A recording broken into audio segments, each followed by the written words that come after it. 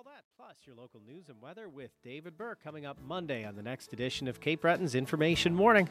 And now back to Main Street and your host, Wendy Burkfeld. Thank you, Steve. In just 40 minutes, the official beginning of the iCreate conference begins with an art show at the Verschaeren Center at Cape Breton University.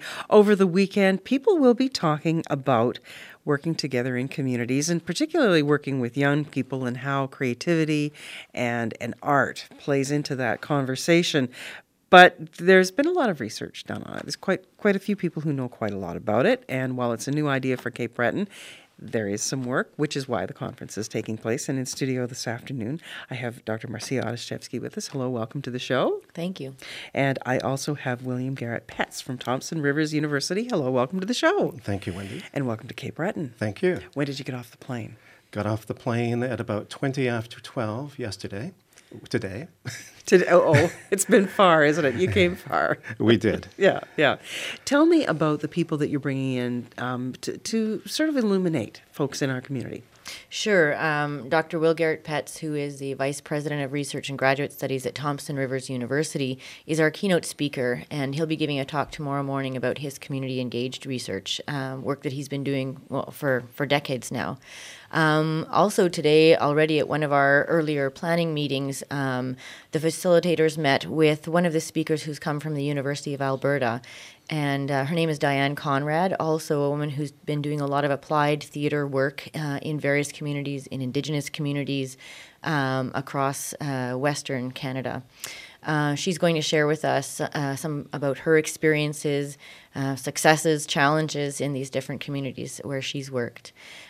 We have folks coming to talk about the environment, coming from the United States as well as across Canada. And of course, iHuman, Catherine Broomfield, who is the Executive Director of iHuman in Edmonton, an organization that provides programs for youth.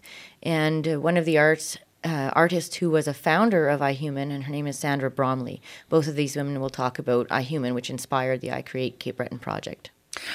Back in the day, there are people who are listening now thinking, gosh, that sounds like something we did in the 70s. If only I could remember. It was happening on an ad hoc basis, and I can remember people from the St. Anne's Bay Players saying, we're going to pull our community together through theater. And I think that might have even been what popular theater meant at one time. And I'm thinking about how the Antigonish movement folded into Liz and Harry Boardmore's theater program. And, you know, the list is endless. But it was very ad hoc. People weren't really...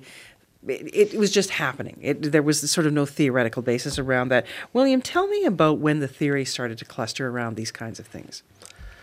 I think it's clustering now. There's been a lot that's been written in the last 20 years or so, but I don't think there's a real consensus around best practices. There's a lot of exceptional activity going on, not just in Canada, but all over the world. We can see some really fabulous stuff in Australia, for example.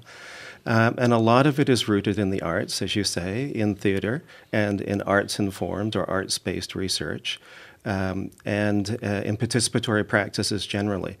But the theory that you're referring to, as in, do we know exactly what we're doing, why we're doing it, and what's the best way to do it, is really what I think this weekend and the whole iCreate platform gives us a great opportunity to explore and refine still further. Earlier today, there was a meeting of people who wanted to save the rail line in Cape Breton, and I don't know. I know that there were people from the artistic community there, but they were there as citizens. They were there. They weren't necessarily bringing their artistic minds there. They were there as citizens. Do people bring their artistic minds to these kinds of events, and when they do, where are they positioned? Yeah, absolutely. I think you're hitting on a very important point, and that is, it's sometimes called, in a little bit of an effete way, the democratization of artistic creativity and knowledge and research.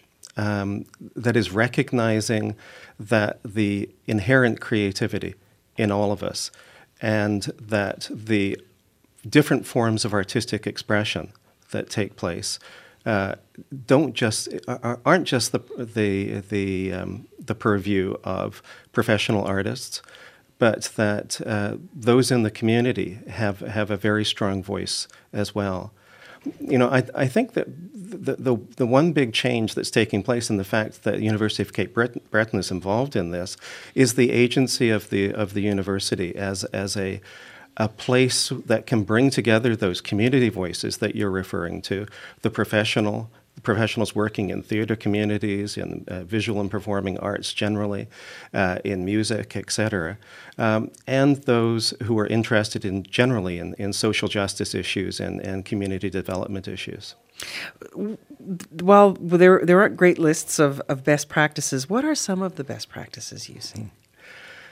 I think an extraordinary example is taking place in Australia. I mentioned to you just a moment or two ago that was something that I'd seen up close and personal. I was asked to go and speak in Melbourne, actually, in the Footscray Community Arts Council Centre, just outside of Footscray. Footscray itself is a community of about 35,000 people. Melbourne, of course, is huge, but this small arts community is doing absolutely extraordinary work. They're doing it in conjunction with the University of Melbourne, which, as I said, I think universities are becoming key players. If we're going to find best practices, that's where we're going to find them playing a very strong intermediary role and a role as recorders of best practices. And the kind of thing that they're doing in Footscray is embedding themselves in the kinds of social issues that you referred to just in passing, and looking for solutions, but solutions through dialogue, drawing the community into a participatory democracy through a whole variety of events, not the least of which is exhibiting public intuitions, public understandings of things, making visible the immaterial parts of the world, the kind of knowledge that people may know intuitively but might not be able to make concrete. What artists can do is help with the interpretive process, and as I said, make visible through exhibition, through performance, through dialogue. One of the challenges that we have when we bring together different groups of people, it doesn't matter what you do, there are different languages. We might always, but there are different ways of describing different things. And sometimes we don't understand the other person's language, and sometimes it gets in the way. And we've seen that time and again. How have people been able to resolve that problem? It's because it's a real one. It's just, how do you get around it? You're assuming that people have resolved that problem. I think first acknowledging it as you're doing, and then recognizing that a form of fierce listening needs to take place whenever you're engaged in community-based activities. Again, I'd like to think that the kind of work that we're doing in the universities is well positioned, that we can become interpreters. And the artists that we involve, the artist researchers, whether they're from the community, whether they're from the university, or whether they're from professional areas of our community, they too are well positioned to become interpreters and to speak for, with, and in a whole variety of engaged ways. What do you want to learn this weekend? Boy, you're asking some good questions here. I'm here because Marcia asked me to come, and that speaks to a form of engagement and commitment, I think, to these shared ideas, these shared ideals that the university and the community should be working together. That we shouldn't be in silos, but that we should be that we should have that shared purpose. Beyond that, I'm really interested in the kind of format that's being set up. This 6-week introduction to a longer form of community commitment, I think, is a very interesting model to explore, and so I'm interested in seeing how that will work out. One of the things that we don't do so well working through universities is commit long-term. we're very good at short-term commitment, that kind of drive-by research that communities talk about. And we have to be careful.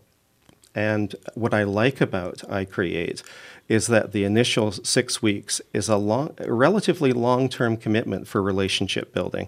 And then on top of that relationship building can come, so I would anticipate longer-term commitments. And I'll be watching to see how the university participants and the community participants are indeed committed to the long term, because that's one of the secrets. Well, thank you both for coming in today. And you have an event in another half hour, so have a great evening. Thank you. Thank you. You're listening to CBC Radio 1 in Cape Breton. I'm Wendy Bergfeld in conversation with William Garrett-Petts from Thompson Rivers University and Dr. Marcia Ostaszewski. And this is CBC Radio, where the time is 5:30.